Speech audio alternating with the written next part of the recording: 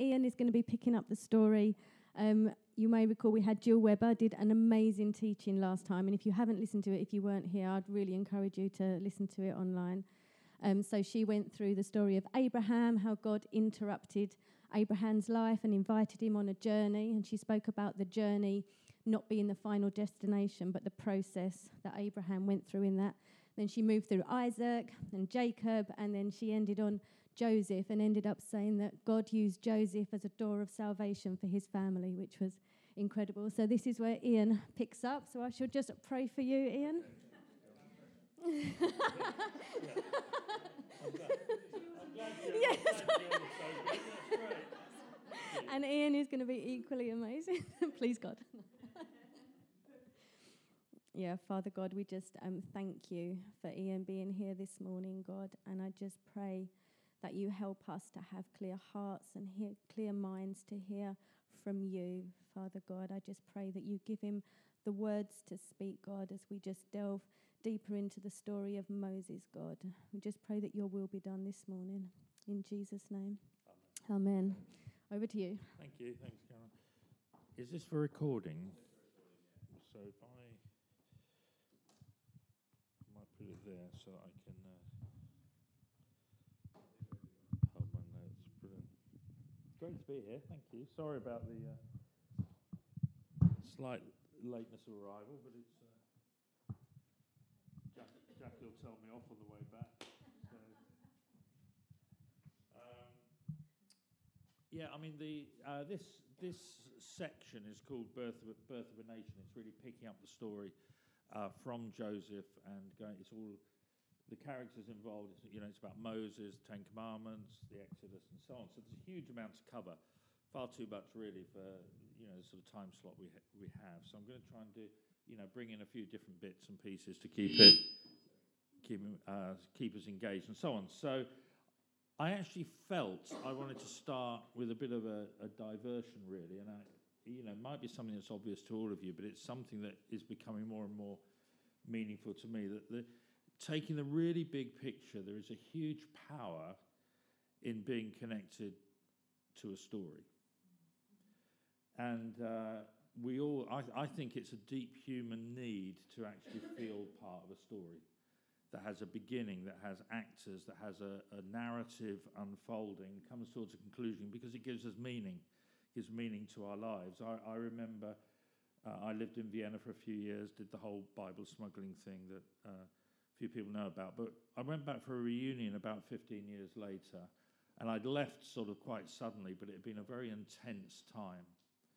And I didn't sort of leave properly in a sense because I didn't have a chance to say goodbyes and what have you. And I went back for this reunion, and then I remember over the 2 or 3 days, I cried most of the time. But I remember the different team leaders stood up, and I hadn't been in leadership then, so I didn't know most of this. But one couple stood up and talked about the shock it was when their 22-year-old boy went back to the States to study. And then they heard that he just was playing basketball and dropped dead. And they were talking about being in Austria and their son doing that, and how could God allow that, and how heaven had become much more real because of what they'd been through. And I thought, wow. And then the next person stood up and talked about how all their daughter had a brain tumor and had an operation and had survived, but how the team had helped them through that. Then someone else stood up and talked about how when he was in leadership, they had a total breakdown of relationship, and the 4 and 5 key leaders weren't even talking to each other and couldn't be in the same room together, but somehow they came through that. And then the final guy got up and he was talking, and it all seemed very normal and easygoing. And then right at the end, he said, and for those of you concerned about my health, and he was HIV positive through sort of blood transfusion he'd had. And what really hit me was this group of people have had a big impact in changing Eastern Europe, have written a story together, but it's not a story that's just sailing along through victory to victory. It's a story that's come out of pain, and that's what really hit me. I've been part of that story. Your families are probably similar to ours. You get together and you tell the same stories every Christmas. That there is sort of a catalogue of stories that come out, and on one hand they're boring, But on the other hand, everyone's sitting there thinking, this is us, this is who we are. And I think without a connection to story, people lose hope, and they lose a sense that they have any future. And it's quite interesting. You look at Native American tribes who end up on reservations, or when Stalin came to power in Russia, he uprooted all the sort of nomadic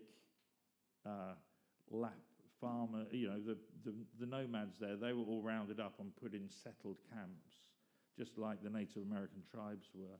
And what you see is a catalogue of loss of hope, alcoholism, gambling, and so on, because they've lost their story. They've lost a connection with who they are.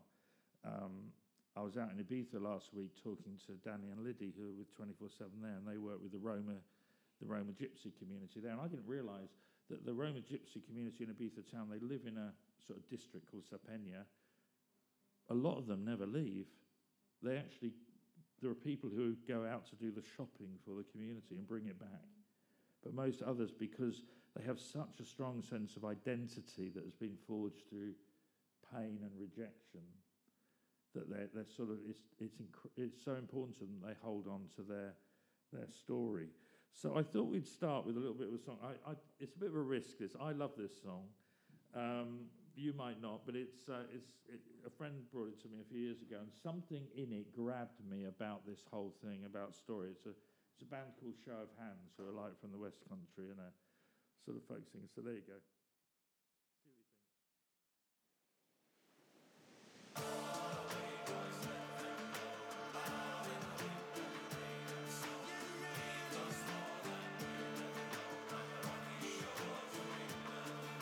Now it's been 25 years or more. I've roamed this land from shore to shore, from Tyne to Tamar, 7 to 10s, from Moor to Vale, from peak to fen. Played in cafes and pubs and bars. I've stood in the street with my old guitar. But I'd be richer than all the rest if I had a pound for each request. But Julian Banjo's American Pie, it's enough to make you cry. Rule Britannia or Swing Low are they the only songs the English know. Seed, bud, flower, fruit, they're never gonna grow without their roots. Branch, stem, shoots, they need roots.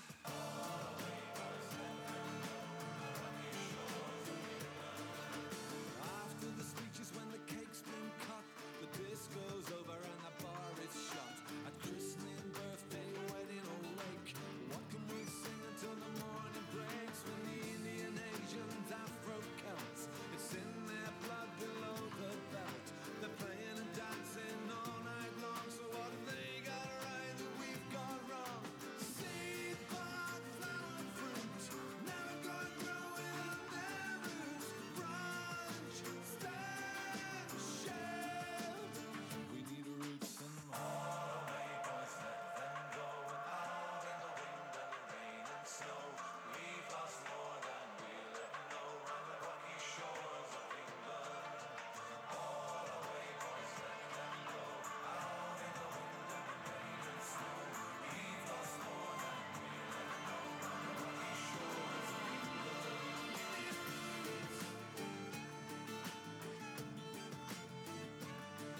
And the minister said his vision of hell is 3 folk singers in a pub near Wells. Well, I've got a vision of urban sprawl. It's pubs when no one ever sings at all, and everyone stares at a great big screen. Overpaid soccer stars, prancing teams, Australian soap, American rap, has 3 English baseball caps. And we not any shame before we walk of the way we look and the way we talk. Without our stories or our songs, how will we know where we come from? I've lost St. George in the Union Jack. That's my flag too, and I want it back. Seed, bud, flower, fruit, never gonna grow without their roots. Branch,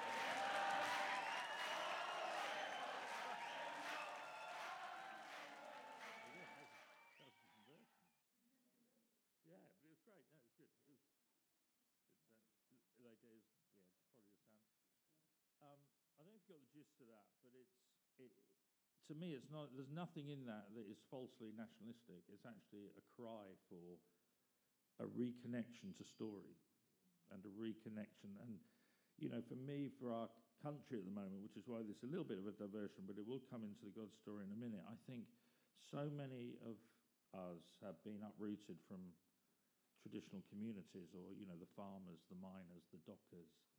That's all gone, and there's sort of a heart cry to what is our story. And our story doesn't come from demeaning other people's stories. Actually, our story comes from celebrating the stories of other cultures and other nations and so on. It's almost as we celebrate that, we give ourselves permission to have our own story. But I think there is a huge desire for that, and our identity comes through our story. We have our own personal family story. We have a story of our shared tribe and people. But then we also have our story as we come to Christ. We are grafted in, the scripture says, to the story of all stories. And the story that you're looking at through God's story is not a story, it's our story. Just as we have our own different aspects to our story as well. And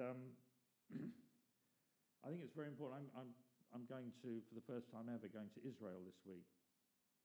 And we're in Bethlehem, we're in Jerusalem, and then we're going on to the West Bank and Palestinians. And there again, you see the same thing of the Jews desperately. It's almost like Israel is trying to protect its story, hold on to its story, but possibly in a false way by taking away the story of other people. And the Palestinians have a story as well. And it's, to me, the fulfillment of the kingdom is enabling all peoples to celebrate their uniqueness and their story and so on. It's as important for here in the UK as it is abroad.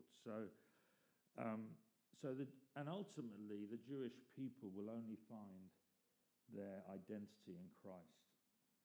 And as we become secure in our story, actually it means we can embrace the alien, the foreigner, the stranger in our midst. We say welcome, because we know who we are, and we don't feel threatened anymore. And in any story, I think the beginning is a key, the origins, and it's who we are, what we are, who are the characters involved. When we then tell those stories, as I was saying, and we keep telling them, because they're our identity. If we lose hold of those stories, we begin to lose something very deep within ourselves. And I must have told the story of the start of 24/7, well, probably hundreds of times in different contexts. About the first prayer room and about Guildford and the Bojangles and everything like that. So it's and that's important. And when I was in OM, they had their stories of their all nights of prayer, the first mission trips that went to Mexico, all that sort of thing. And then you're in this very large sort of missions movement, but it begins with a story, with an origin, where you say, even those who are coming in years later, are we able to get rid of that? Yes, I think it's just what. Is it me? Am I doing it? Just because you're too far away from the microphone. Oh, right, there you go. Okay. But everyone who's joined in later, that story becomes their story as well. So, and organisations are held together by rules and regulations. Movements and families are held together by stories. That's the foundation. It's stories and relationship. So here we go. We're going to look at this sort of section as we go through, and I don't know what Jill said, but I think it's highly likely that the first 5 books of Scripture were, in a sense, they were written by Moses because they were the oral tradition of what Moses brought and what happened. But there's a strong case that it's actually when the Jews were in exile later on in Babylon that they took all this Moses sort of content and put it into books, which gave them a sense of identity in the fact they were in exile. They were in exile for 70 years. You'll come on to that, I'm sure, in a time or two. And we have this, Jill, I'm sure brilliantly, well, I've been told brilliantly, looked at Abraham, Isaac, and Jacob, the patriarchs, the promise carriers. And even there, you begin to see themes. I think as we look through this story, it's really good to think, it's looking for big themes, and we'll have a few of those this morning, that I think are very relevant for us as individuals and as communities, whatever era. And it's also looking for the whispers of Jesus. Where can you already begin to see the fulfillment of the story, the story? Because all this is doing is pointing forward to Christ. The whispers of Jesus, even in these events. So, you had the patriarchs with their supernatural encounters with angels, being led into Egypt and so on. And the promise to Abraham was this in Genesis 15:13. Says, know for certain that for 400 years your descendants will be strangers in a country not their own, and that they will be enslaved and ill-treated. So right at the beginning of the promise that your descendants will be as numerous as the sand on the beaches and the stars in the heavens, but know for sure they will begin by being slaves for 400 years. So, in a sense, the womb of the promise was slavery. The womb of the promise was being submissive to an oppressor. The womb of the promise was a cry for deliverance. And we read a bit later on about how the Israelites just groaned. They probably weren't even praying. They were just groaning with the oppression. But God heard that as prayer and brought deliverance. And I think we can already begin to see themes here. We can begin to see themes of how many of the promise carriers in Scripture, the heroes of faith, were forged and formed in obscurity, perhaps even slavery.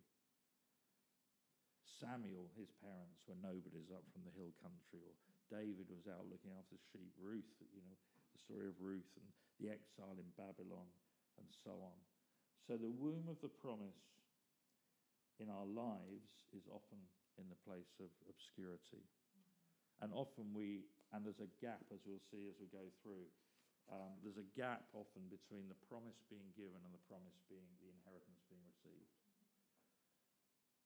And that can be a long time. And it was for them, and it was for Moses, and it is for a huge number of the heroes of faith. So basically at this point we have the Jews, Joseph and his brothers, 12 tribes, 70 people who are in Egypt. It's deliverance. All is good. But they were there for 430 years. So if we went back 430 years, where would that be? Anyone quick. 2019 minus 430. 60. Yeah, probably late 1500s. Yeah, getting close. So you imagine. Yeah, she was up to 1603. So 1601. Yeah. So you imagine Queen Elizabeth I was on the throne up to now. That's how long they were slaves, and it was because God blessed them. God blessed them, and as He blessed them, they got prosperous. By the time I believe it's 2 million. So the 70 by the end of the 430 years had become 2 million. And the Egyptians were threatened, like we were saying, by the other in their midst. So they began to oppress, discriminate, and so on. And then they were just making bricks. And then Pharaoh, in probably a fit of pique, said, they're moaning a bit or whatever. He said, well, let them cut their own straw. It's like it was oppression upon oppression upon oppression. And there was no way out.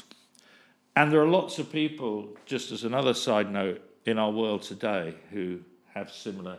The Kurds, the Kurdish people have a very similar story. In fact, I remember doing some they're Muslim, but I remember doing some evangelism years ago with them, and they said our favourite people in the world are the Jews, because the Kurds and the Jews were the only people of that size that don't have our own nation. It's not quite true, but that's how they saw things. We don't have our own nation and we've been nomadic. The Uyghurs, if you know of the Uyghurs in China, there are about 1 million or so of them have just been rounded up, and we've had friends who've been thrown out from China who were missionaries there, and their friends were just put in concentration camps really by the Chinese. Tibetans in China are very similar.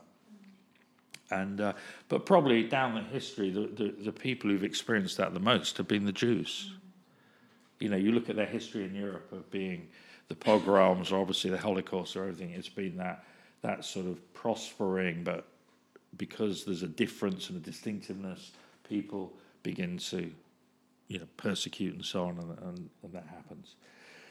So they were worked ruthlessly, and at this point there came the seed of deliverance. And again, you can see in Scripture, again and again and again, when there seems to be no hope, somewhere in the backwoods, somewhere in the hidden place, deliverance was beginning, and it was usually with one person, a seed of promise with one person. So we've seen it with Joseph. We definitely see it with Samuel and David. I think that's a fantastic... Anyway, let's go ahead. Someone else is going to do that. Pardon? Who are they? They're not here yet. No, they're characters to come. I don't want... That's a spoiler. Yeah.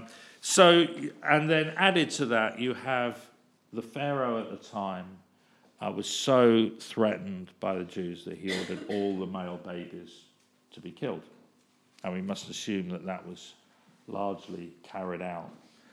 Apart from this one baby, Moses, who was found in the bulrushes and brought up in the Pharaoh's house. Have you seen the film?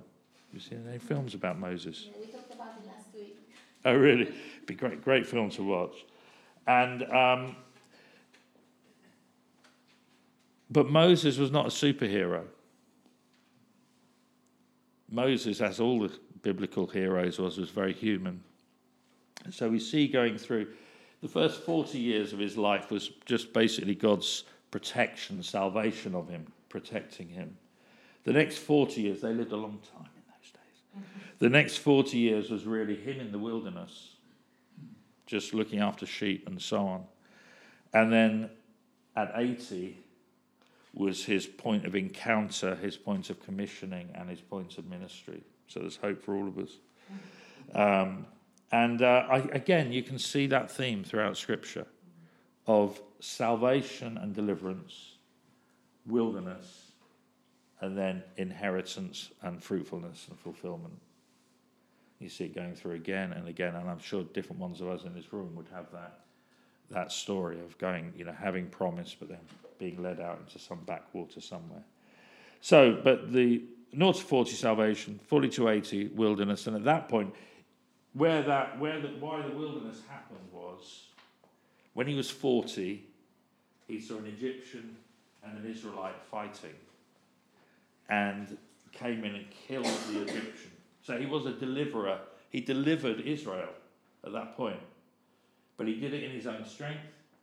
He did it hot-headedly and so on. And because of that, he had to be sent away into the wilderness. He was there for 40 years just looking after the sheep. So it's almost like self-effort. We have self-confidence. We have the promise, and we have self-confidence. We're going to do this. We're going to change the world. And God so often leads us into a place where it breaks us. It breaks that self-confidence, so we realise it's him that's going to change the world. We're just players in the story. And then at 80, the point of encounter. Does anyone know what the point of encounter was for him with the presence of God? The burning bush. So he sees this bush burning, and he meets God as I am. I am that I am. He has this encounter with God that changes, and then there's the commissioning and so on. And so let's look at, where's my Exodus? If someone could just read this. Exodus 3, 4 to 15. When you do this, does one person normally read everything, or do you take it in turns to a couple of verses each? I don't want to read it. So if someone could start on doing a few and then stop, and when you hesitate, someone else will come in and pick up. Exodus 3, verse 4. 4 to 15, yeah. When the Lord saw that he had gone over to look, God called to him from within the bush, Moses, Moses. And Moses said, Here I am. Do not come any closer, God said. Take off your sandals, for the place where you are standing is holy ground. Then he said, I am the God of your father, the God of Abraham, the God of Isaac, and the God of Jacob. At this, Moses hid his face because he was afraid to look at God. The Lord said, I have indeed seen the misery of my people in Egypt. I have heard them crying out because of their slave drivers, and I am concerned about their suffering. So I've come down to rescue them from the hand of the Egyptians and to bring them up out of that land into a good and spacious land, a land flowing with milk and honey, the home of the Canaanites, Hittites, Amorites, Perizzites, Hivites, and Jebusites. And now the cry of the Israelites has reached me, and I have seen the way the Egyptians are oppressing them. So now go. I'm sending you to Pharaoh to bring my people, the Israelites, out of Egypt. But Moses said to God, Who am I that I should go to Pharaoh and bring the Israelites out of Egypt? God answered, I will be with you, and this is your sign that I am the one who has sent you. When you have brought the people out of Egypt, you must worship God at this very mountain. But Moses protested, If I go to the people of Israel and tell them, the God of your ancestors has sent me to you, they will ask me, What is his name? Then what should I tell them? God replied to Moses, I am who I am. Say this to the people of Israel, I am who sent me to you. God also said to Moses, Say this to the people of Israel, Yahweh, the God of your ancestors, the God of Abraham, the God of Isaac, and the God of Jacob, has sent me to you. This is my eternal name, my name to remember for all generations. Okay, anyone got any just comments just from that little passage in terms of what we've been looking at in terms of story? Anything that springs out before we move on?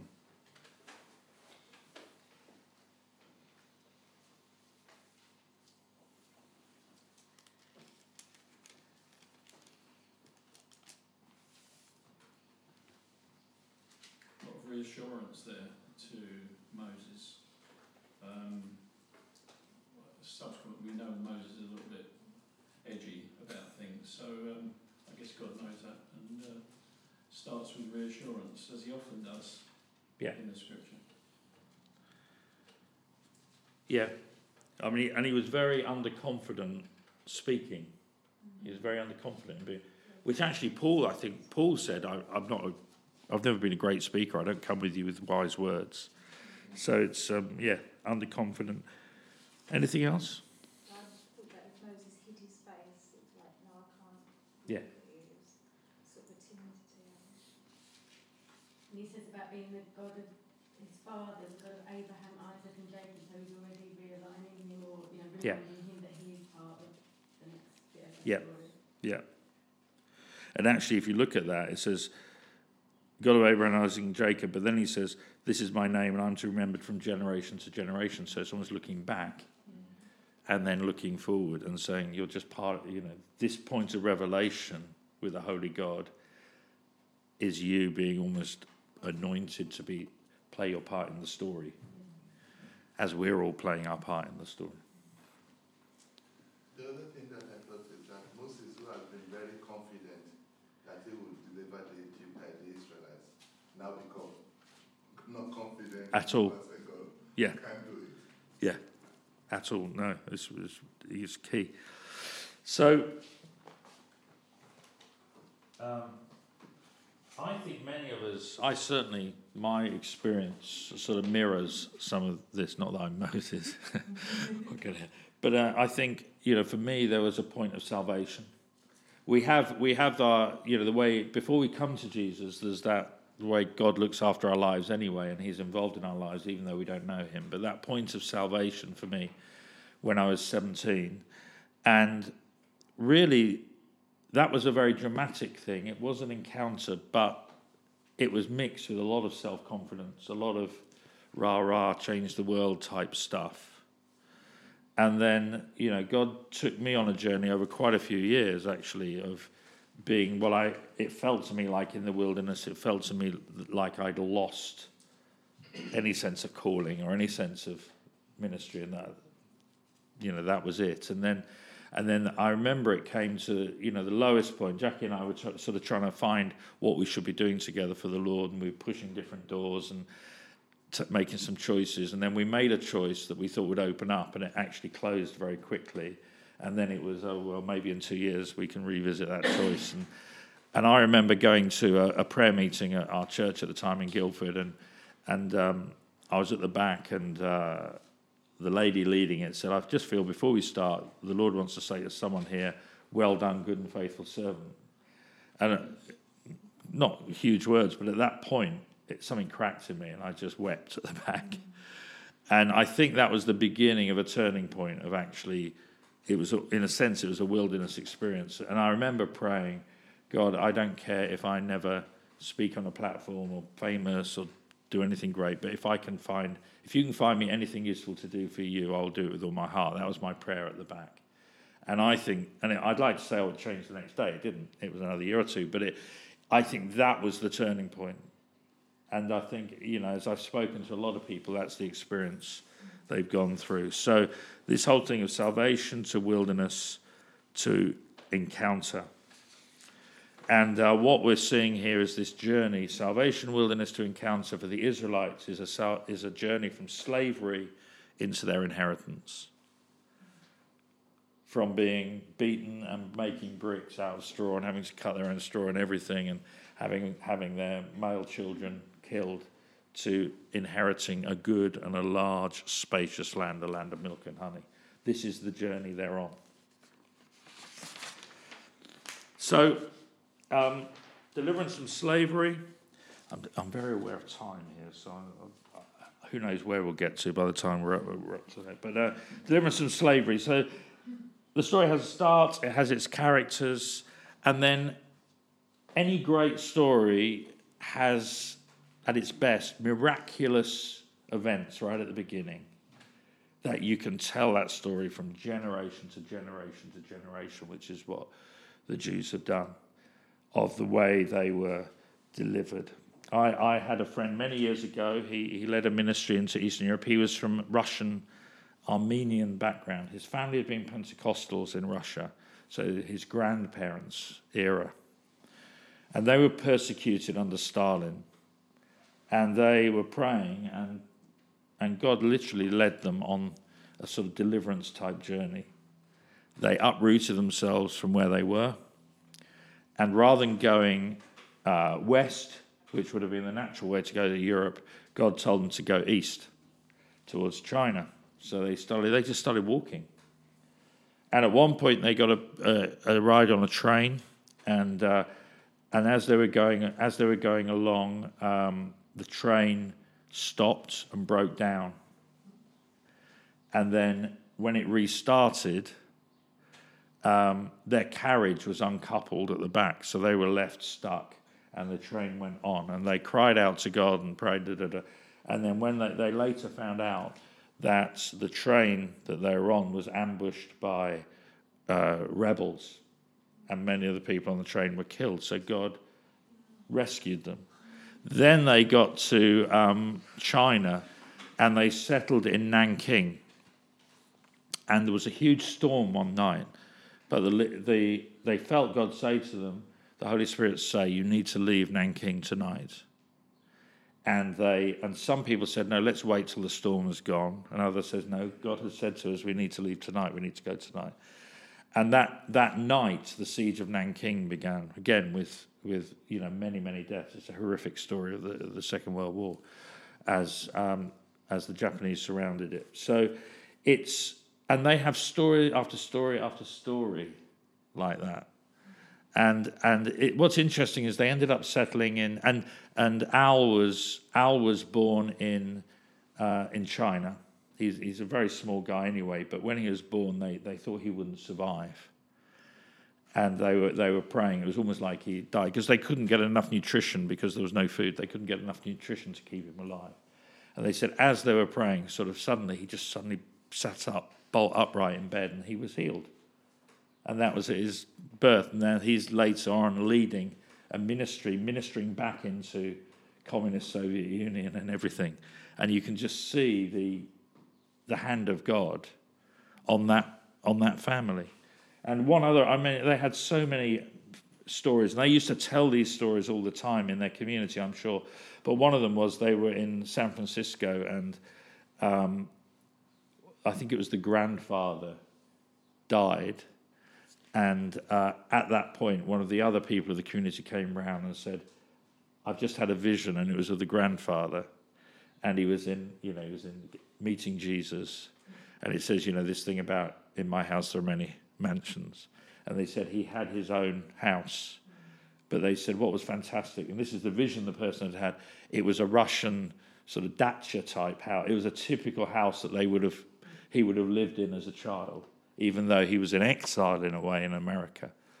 And but again, they had those stories, and in the same way we have this. So we have this story that is fairly well known of Pharaoh hardening his heart.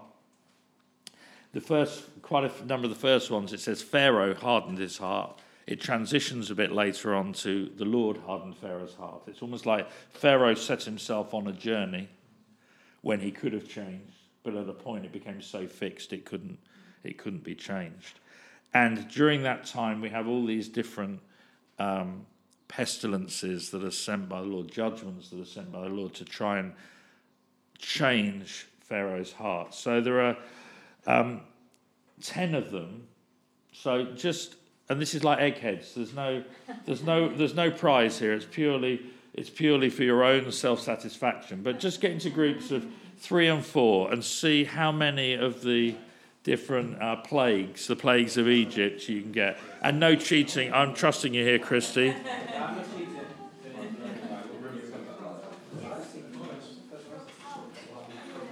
We've got 4 or 5 minutes, so...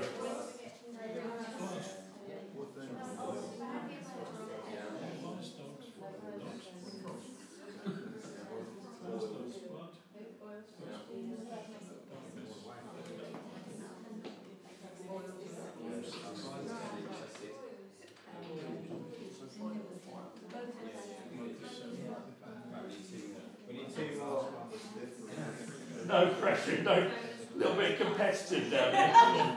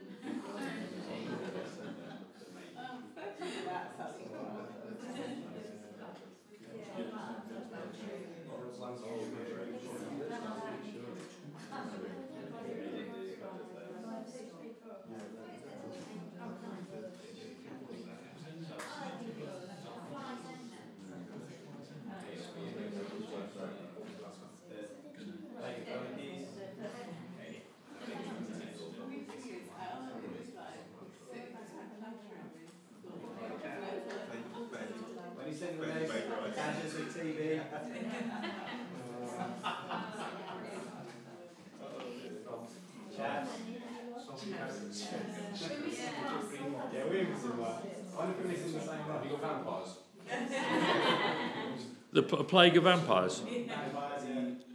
Which version is that in? The new... Yeah. The Marvel version.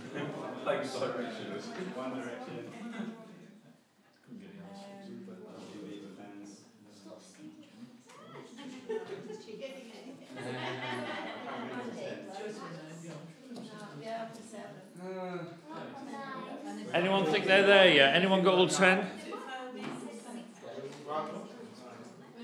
We're not sure if it's the one that we've written down. We're not sure if it's 2 separate ones or whether it's actually only one. Anyone got 9? So quite a few got 9. Oh, right. Okay. Well, let's see. So yeah. So let's. Anyone got a pen? I could just borrow quickly. Thank you. So anyone wants to shout out the ones they got? So let's. Flies. In the right order. Flies. Yeah, flies is on. Frogs. Hail. Yeah, hail. Yeah. Darkness. Darkness. I thought you said starfish. Could have been. Locust. Yeah, we got. Yeah. Killing the firstborn. Yeah. Rivers of blood. Done that one. Blood. Yeah. All the animals. Animals dying. Now I got down pestilence. That's pestilence, isn't it? I think. With all the We're waiting on your definition.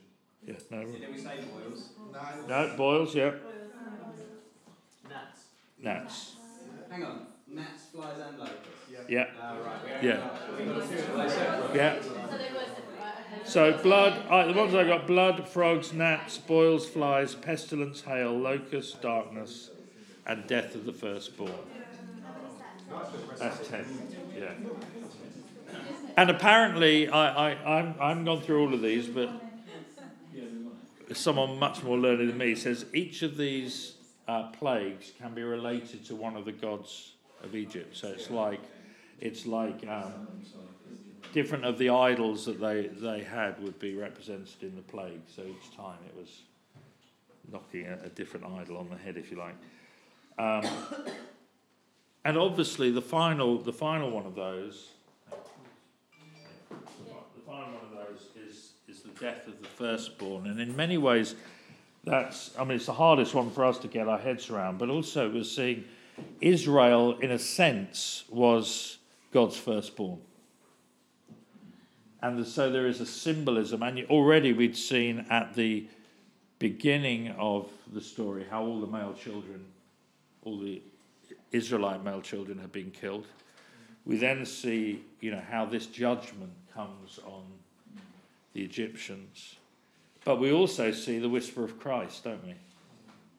In the fact that Herod, killed all the children under 2 and was trying to kill Jesus. So what we see again and again and again in Scripture is it sort of whispers of us beginning to see Jesus as, in a sense, the fulfillment of Israel. The promise of Israel points to the person of Jesus. Time and time, he is the temple. He brings the kingdom. And here we see, when we see two things. We see one, his just the persecution on him and trying to kill the children, but also the fact that they are in exile in Egypt. And the gospel writers go to great pains to say Jesus went in exile to Egypt. So it's as if the gospel writers are deliberately defining Jesus, showing how Jesus is the fulfillment of the God story, the fulfillment of the story of Israel. So obviously we have the whole night of Passover, the deliverance from the judgment on the firstborn for the Israelites.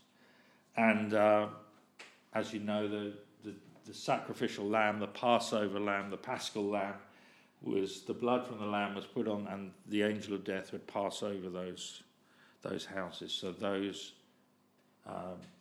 children were delivered. Has anyone ever been to a Passover meal? Yeah. Have you had one here as a? And what do you remember of it? What were the marks? What were the things? All I can remember is that you had to. Is it salt you have to eat? Or something? Dip egg into the salt water, but copious quantities, ladles, lashings of red wine. Oh, I didn't. Mine didn't have that. Hiding the bread. Hiding the bread. Yeah. Hide the bread in something that's going to find. And we were squeezed in a very small space, or we kind of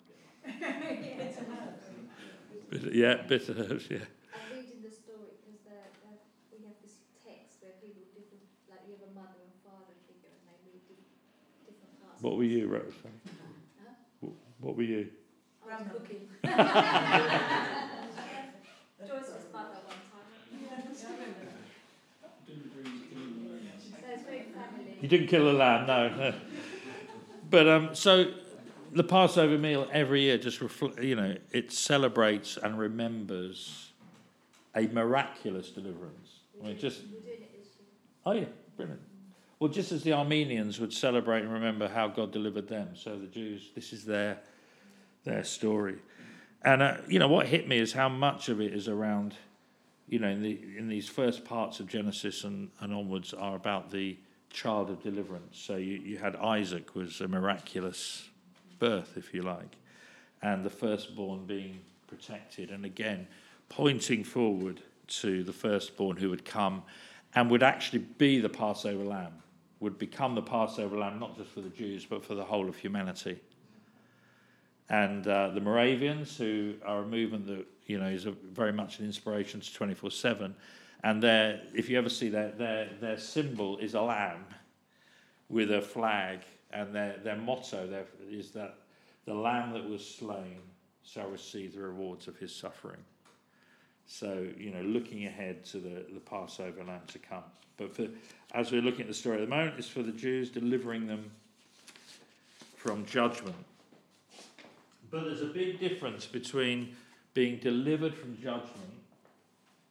You can be delivered from judgment but still be held in captivity. And this is where they were at the time. They had, God, judgment had passed over, but none of their circumstances had changed. They were still slaves.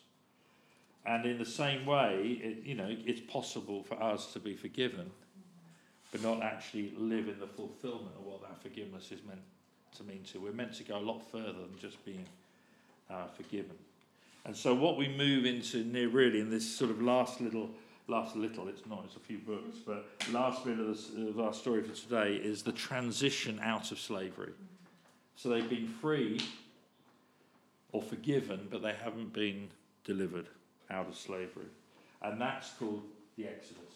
So, which again is a foundational event in Israel's story, passing through waters into freedom on the other side.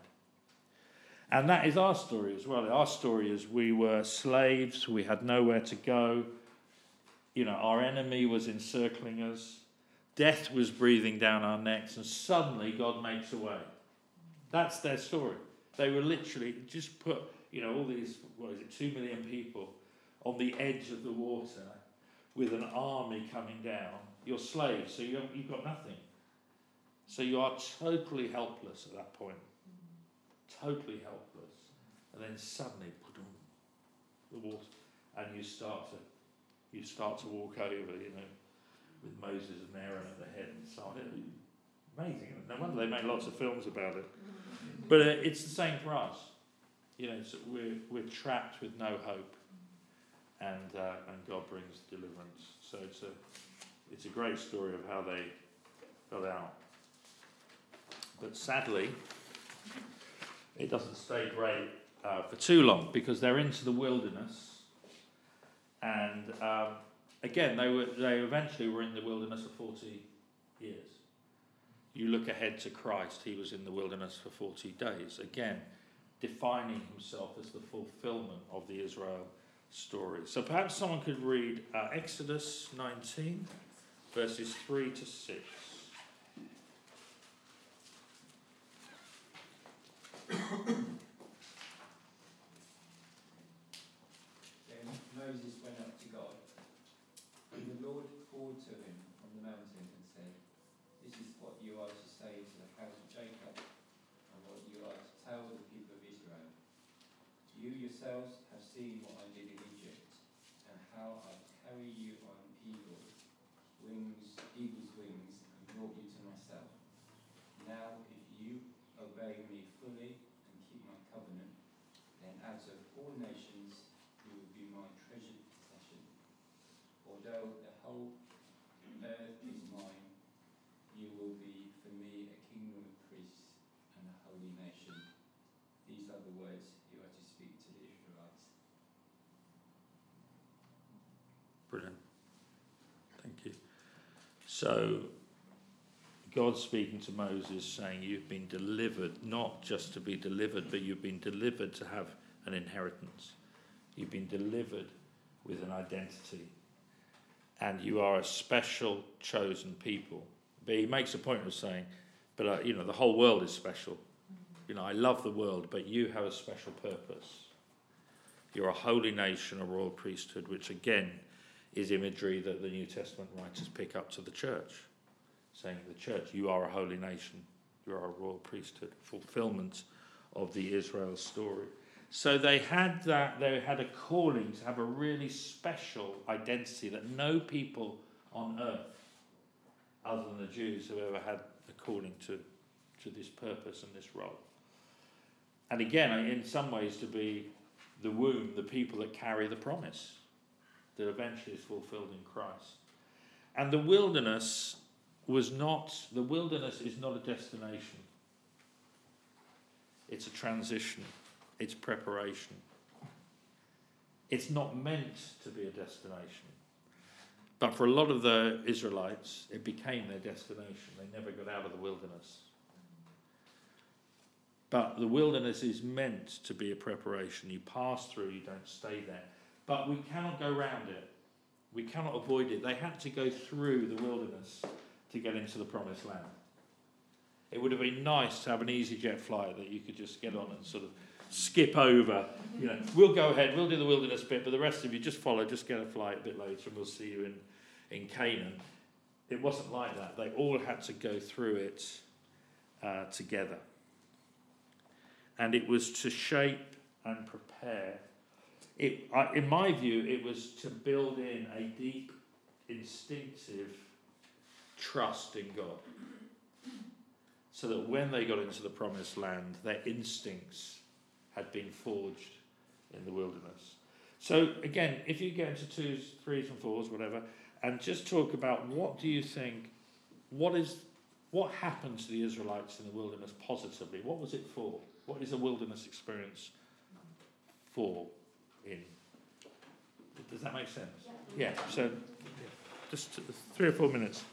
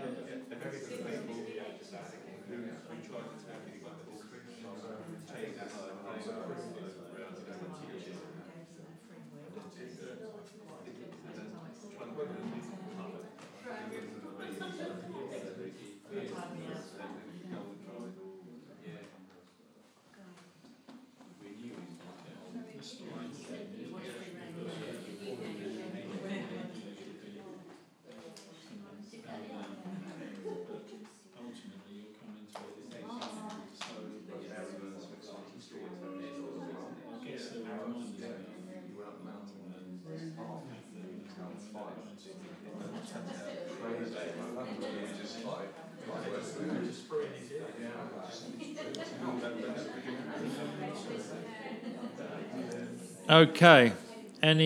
What do we come up with? Any groups want to throw anything out? You come up with trust. Yeah, very good. Yeah. I would say it's trust in two areas as well, because one was trust in God's provision. Sorry. So trust. Yeah. And is trust the same as dependence on God? yeah, I think so. Yeah. Yeah, trust. We had down as a defining that you were slaves, now you're free people, but this is how you are to live. So there's a teaching all the way through on, Yeah. they didn't know how to be free. They didn't know how to do anything except servitude. So they had to be taught how to live as free people. Let's just hold that a minute, because I think that's really important. I think Jackie and I went to South Africa a few years ago with Etienne and Vilma Peak, if you remember Etienne, and they had a lady who, as a lot of South Africans do, who was sort of had been nanny to the kids and had lived as part of their family, and as a lot of South Africans do, as sort of like I don't think you particularly get paid, or you don't get paid very much, but she would. They bought her a house near her own family in Johannesburg for when she got near retirement age, but she wouldn't go and live there. She stayed with the Peaks, and she would live in it. They had a little cabin shed where she lived in the outside, and I just found that interesting that there was almost like we got a home now to live in, but she still stayed there. And interestingly, if Wilma and the kids were there, she would come in and watch TV and just be part of the family. The moment Etienne came into the house, she would go out and start watching TV in her own little shed in the garden. And it showed me, however much they were trying to sort of give her freedom, her instinct was still a sort of slavery type instinct. So so going through the wilderness, the fact that you're no longer a slave doesn't mean you start acting differently. So trust and the learning of the whole thing. Yeah. Anything else? Just having time, because they've been part of another culture, so now they were having to find what their identity Yeah. was. Yeah. So they're kind of stripping back at the other culture that wasn't there around them anymore. Yeah. What would they hold on to? Yeah. And also maybe the shaping of new leadership, because before they took instruction, now they had to learn how to be leaders and how to bring instruction. Yeah. Again, that's really important. Working in Eastern Europe, one of the things you find is that the leadership style was often moulded by what it had been under communism, and people don't quickly learn a new leadership style of, it's more direct and very good. Anything else? Yeah, we talk of provision. Provision, the manna and quails. But that wasn't necessarily part of God's original plan, was it? He only really sort of caved in on that because they were bleating. Yeah. They probably enjoyed the quails, though, for a day. Maybe for the first 2 weeks. What's for dinner? I don't think quails is like what we think quails is. I mean, apparently these birds came from the sea. They've been driven by the wind and landed on the land from the sea, so they could be like seagulls. Seagulls don't sound quite as enticing as quails, but maybe. They like to host the presents, didn't they? The presents, yeah. The journey can take longer. Like maybe we think, we're going to be there, we're going to be there, we're going to be there. It's actually quite long. Yeah, and it became even longer. Yeah, no, it is. It had no. I think that's part of the trust, isn't it, with the guidance, because there were no roads, no signposts. It was literally fire and cloud, and you follow it, and there's no other bearings, no communities. So Yeah. to learn patience. Yeah. What's interesting is nearly all those things that we're mentioning there are character things. There's something that you can't see externally, but you can see them internally. It's the way we're being forged. And, I think I'd got down, you got a lot more than I had, but provision, guidance, protection, and overcoming, the fact they could overcome their enemies towards the end of the time. They were learning how to overcome enemies as preparation for when they were going into the promised land. But actually, if you think about it, there's nothing produced in that time in terms of fruit outside of internal character formation. There's no external achievements. There's nothing you can look and say, God has done this. Once they'd gone, within a week, all trace of them being in the wilderness would have gone because the sand would have blown over and that would be it. It is purely about preparation and patience. I know a season in my life, if another person had a word saying the Lord says wait, I'd have probably punched them on the nose or whatever. But again, you see marks of that in so many. Jacob, I'm sure you looked last time, wrestled with God and then had a limp for the rest of his life. It was that mark to say, you've been proven and broken, and now you can be fruitful. And it is about the covenant identity, the sense of vocation. Out of all the nations we've been chosen, and its preparation. And the other thing, obviously, practically that came was the Ten Commandments. The big picture, these 10 principles, and out of that came all these other civic laws as they begin to learn as a people how, it's okay to say you shall not covet, or you shall not commit adultery, but what happens if you do covet? What happens if you do commit adultery, and that sort of thing? And so they began to get all these civic rules. And the civic laws, again, we haven't got time, but if you look in Exodus 24, they are sealed in blood. And when they got it all together, they used blood as a seal to show that this is completed. And then finally, the Ark of the Covenant, the presence, and this whole thing that once everything has happened, once we've been forged, once we've been shaped, once we've got our laws, in the middle of that is the presence of God, and wherever we go, we carry the presence with us. He is with us. He is among us.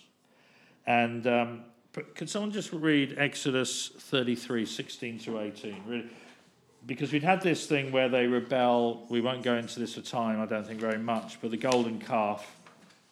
So basically, the people began to drift. Moses had been away a long time, so they thought, let's make an idol just to feel a little bit more secure. Aaron gets involved in that as well. So they make an idol, and as God's judgment comes, because God says one of his commands is, you shall have no other idols before me, and they've blown that one already. And but then you have this sort of restoration period, and this is Moses talking to God. So Exodus 33, 16 to 18. Oh. Is it by magic? How will anyone... Go. How will anyone know that you are pleased with me and with your people unless you go with us? What else will distinguish me and your people from all the other people on the face of the earth? And the Lord said to Moses, I will do the very thing you have asked me because I am pleased with you, and I know you by name. Then Moses said, now show me your glory. So you have this little interaction where God says, okay, things are looking better now. I'll give you an angel to go with you. And Moses says, no, we don't want. How will anyone know we're distinctive? How will, our story depends on your presence being with us. And if your presence has departed, or if we've got a secondary presence, then how are we different from anyone else? Our distinctiveness is around presence. So that is key, and it's something that it goes right through to the New Testament, to the church, the sense of the Holy Spirit coming and being a presence, a living presence at the heart of his people. So then it goes, little step forward, we have this, where it all goes a bit wrong, really, because they get to the edge of the fulfillment. And it wasn't that long. I think it was probably around 3 years, something like that, or whatever it was they've been wandering. And then they're on the edge of the promised land.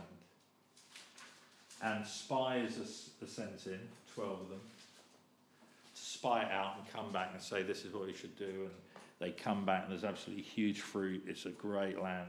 This is it. This is what we've been waiting for.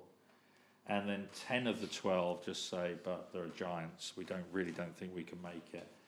And they sway the people. And you get judgment. So they end up wandering for another, 37 years. And apart from Joshua and Caleb, none of the original people who came out from Egypt ever get into the promised land. Even Moses never gets there, or he does get to the edge of it.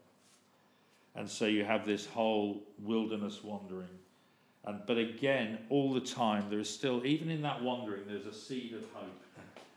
There's Joshua and Caleb. There's, God doesn't abandon, but he does delay, and a lot of people don't see what they hoped for.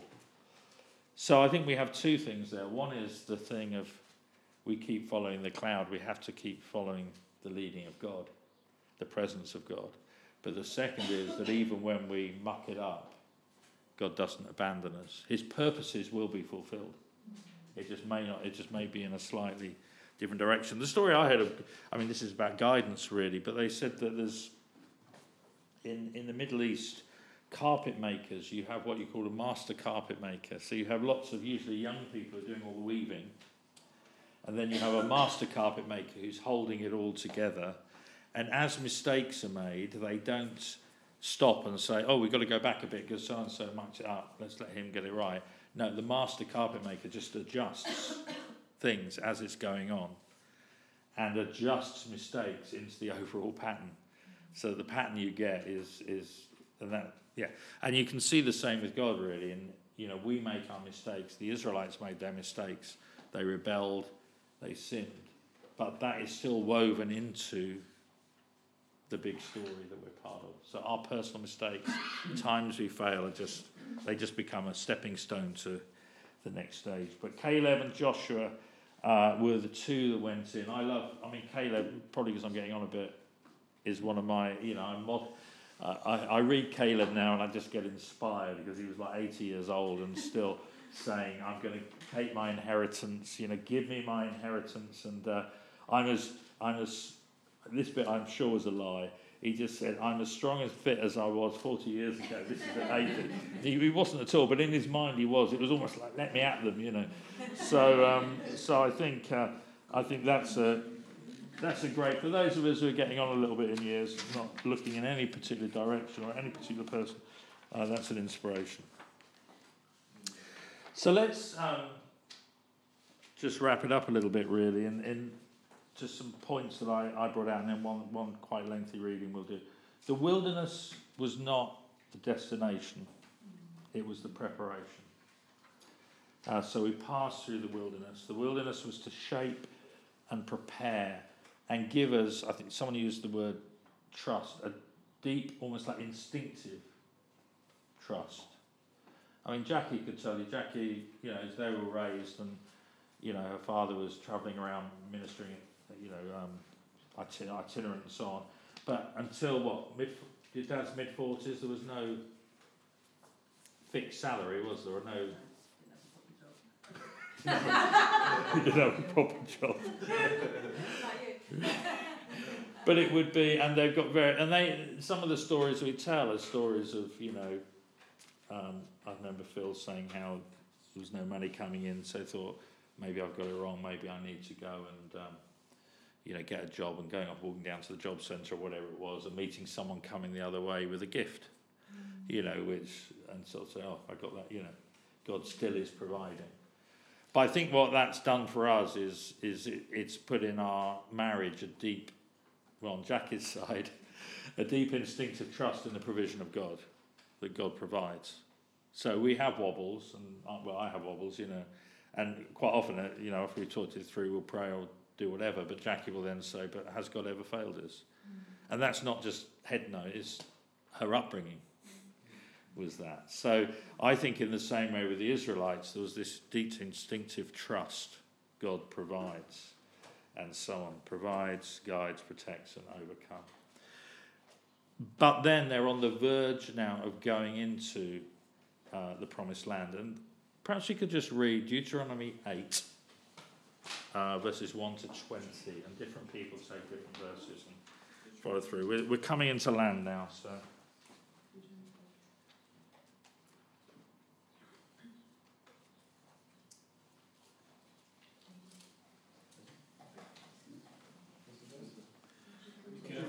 Deuteronomy 8, 1 to 20. Be careful to follow every command I'm giving you today, so that you may live and increase, and may enter and possess the land the Lord promised on oath to your ancestors. Remember how the Lord your God led you all the way into the wilderness those 40 years, to humble and test you, in order to know what was in your heart, whether or not you would keep his commands. He humbled you, causing you to hunger, and then feeding you with manna, which neither you nor your ancestors had known, to teach you that man doesn't live on bread alone, but on every word that comes from the mouth of the Lord.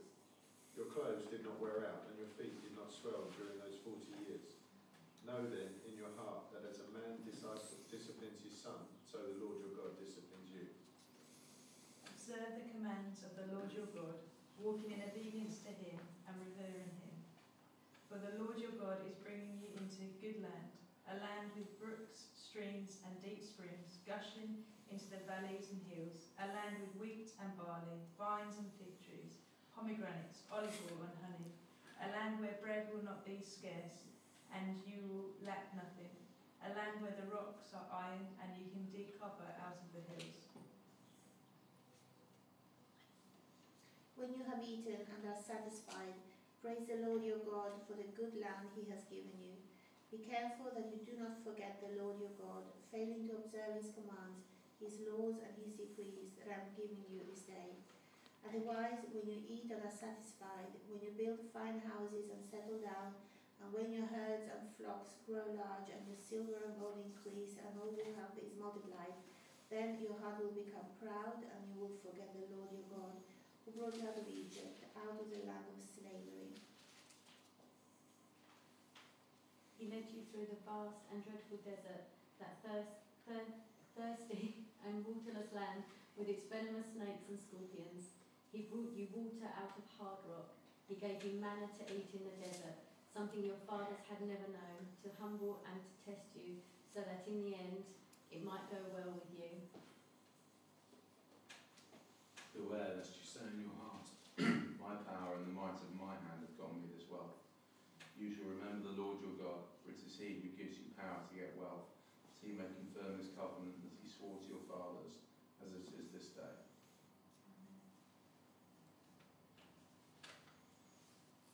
And if you forget the Lord your God and go after other gods and serve them and worship them, I solemnly warn you today that you shall surely perish.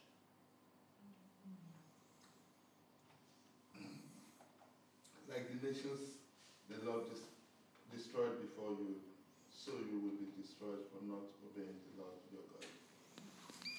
Thank you. It's an amazing, I mean, that's an amazing chapter there. You know, if you get into their heads of they'd spent 40 years, manna, having to hit rocks to get water, fear of animals and so on around, and suddenly it's talking about you're going to settle, you're going to build homes, you're going to earn wealth, you're going to have silver and gold, you're going to plant crops. And again, just as it was going from Egypt into the wilderness, going from the wilderness into the promised land is a huge change of thought.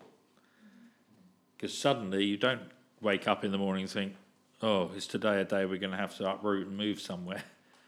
You wake up and you're in your home and you're settling communities and you're beginning to possess the land. In the wilderness, you possess nothing. But you do experience the provision of God. But in the promised land, you possess the land and you begin to bring God's kingdom into a place. And I think, you know, throughout our Christian lives, there are different phases where we have to change our way of thinking. Certainly when I was younger, it was often, God providing money or God providing something to enable us just to get by, and then suddenly you get into a situation where you've been blessed a little bit more, or you've got something where you're able to bless others. I remember when I turned 50, one of the things I really felt God say was, you spent 25 years believing for your own ministry and your own support. I'd like you to spend the next 25 years investing in the ministry and support of others, and it's changing that mentality. So, but you see why even, the Jews, as they have prospered over the years, almost wherever they've gone, they've prospered.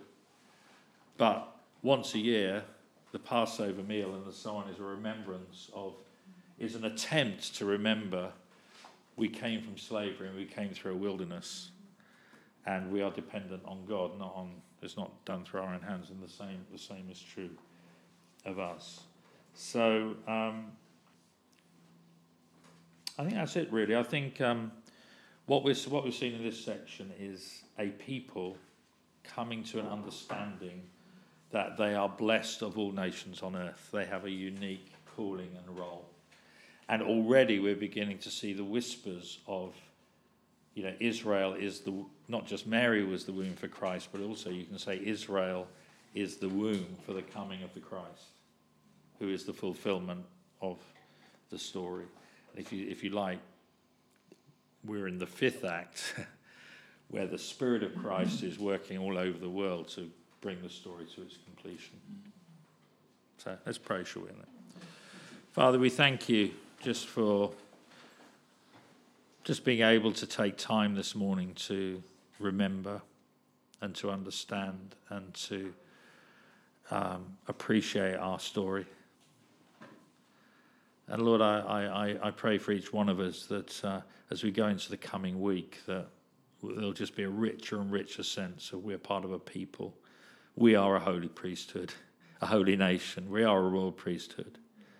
We have a calling to bring your presence to the world around us. And thank you, Lord, that's just not something we thought up, but it goes back centuries. And thank you for your faithfulness.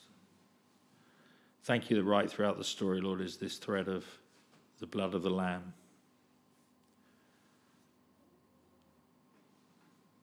Who takes away the sins of the world.